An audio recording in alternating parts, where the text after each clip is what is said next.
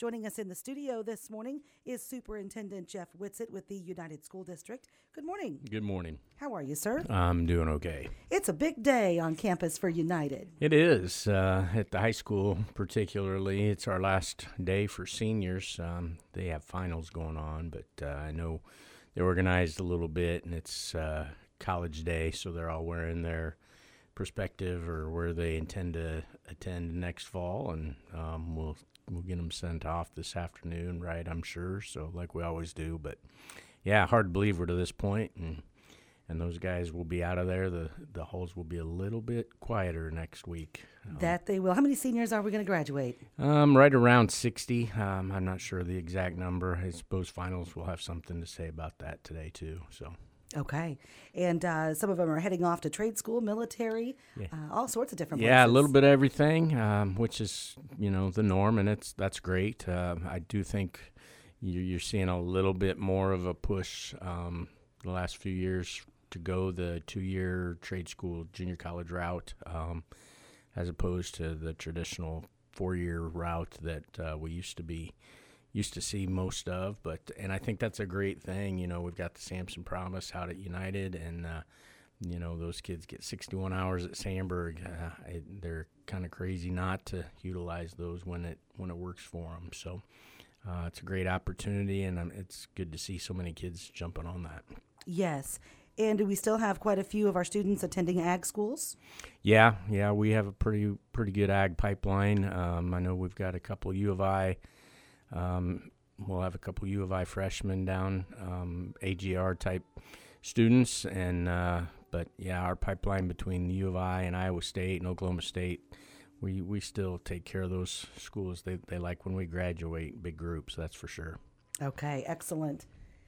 I think somebody's going to state is what's happening here. Is that what we got? Yeah, it's ICS. So if you're going to see the fire truck, we heard it, but it wasn't its normal emergency sound. And as we take a look out on the square, they were heading to state for ICS. So it's always fun to see people in a darn good mood. Yep, absolutely. Okay, graduation. When is that? Graduation is the 21st at 3 o'clock out at the field house out at our high school, air conditioned. 3 o'clock. We've got that down to a science now. Feel pretty good about where we're at. Like I said, our seniors are done now. They'll be back in the building next Friday for graduation practice, and then we'll work that out. Our graduation is historically the Sunday after Mother's Day. Is pretty much when we do that. Okay. Well, congratulations to the class of 2023. Yeah, hard to believe. Well, you had your board meeting this week, and you had to have it on Wednesday. Yeah, we moved it to Wednesday, and then we were glad to move it to Wednesday to accommodate the Regional Office of Education. Held their Excellence in Education banquet last night, which would have been our normal board meeting night. But the Regional Office does a fantastic job of recognizing educators that are doing great things in the area, and they do a great job of recognizing our retirees. So every May, and we're just now getting back into it. This was our first one since COVID, basically, but it's a really nice night. We held it at the Vault. They've got some great sponsors that help take care of dinner and do some of those things for us, and then we're able to recognize our retirees. We recognized Jean Moran, who's leaving the United North Elementary after 33 years. We recognized Brenda Runge, who's leaving United Junior High. Been a PE teacher out there between Yorkwood and United for over 30 years as well. And then Jory Piercy, who was the head cook out at United High School most recently, but she's done a little bit of everything between the Warren and United school districts. So those three ladies we recognized, and the ROE recognized for their service and for the years they've put in. Really, really nice honor for them. And then we nominate up to two educators for actually two teachers and then a support staff member for an Educator of the Year type of award. I don't think they call it that exactly, but that's kind of what we're talking about. And we nominated our two elementary instructional coaches, Nicole Cole and Vanessa Witherell. They just do an outstanding job. They've been huge in our push to get our elementary buildings into standards-based grading and leading our teachers in that direction. And they just do a fantastic job of keeping us on the cutting edge of everything going on as far as teaching goes. And then we recognize Sherry McDonald, who's been a parapro, again, in the former Yorkwood district, but also at United for years. She's also a bus driver. She's the voice of United Junior High Athletics. She announces all the games for us at that level, and she is just one of the happiest and easygoing people you'll ever want to meet, and she's just great for especially that age group of kids. I feel like she just fills such a need for us. So we were all able to go to the vault in Galesburg last night and recognize those folks and send them off. We also sent off our 12. They honor any board member that's served 3 terms, 12 years or more, and we sent off Dana Poole, who has served as our president for the last 10 years. He served his last board meeting Wednesday night, and then last night we were able to recognize him at the banquet too. So big thanks to Jody Scott and her staff. They did a phenomenal job. It's a great night. Really fun evening to get together and do that. We're talking with Superintendent Jeff Whitsitt with us from the United School District, and I'm so glad that the Excellence in Education banquet went well. Thanks, like you said, to Jody Scott and her staff at the Regional Office of Education. We'll see her, and she'll give us more about this and everything else going on at the ROE at Freezing for Food next month. Yep. Yeah, hard to believe we're back to that already, too. I know. So you set a new board. We did. We sat two new board members and an incumbent board member. Joel Johnson ran and won his spot back. Like I said, we sent Dana Poole and Craig Alleman. Neither one of those guys ran again, so we wished them well and moved them on, and then seated Scott Campbell and Alex Baker into their new slots with our school board. So there's a lot of housekeeping that needs to be done when you seat a new board. We had, obviously, with Dana leaving, we needed a new president, so we had to go through all the officer elections and all of that stuff. Hank Shimon was elected the new president of the United School Board. He'll serve a 2-year term as our president. Joel Johnson remains the vice president, and Jill Jenks was elected to be the secretary for the United School Board. So got through that and a couple other little logistical items, and then we actually moved on to business. We, amended the budget and approved of some life safety stuff and kind of the typical end of the year type of things for a meeting. So. Okay. So we set a new board, got the officers done, and got graduation coming.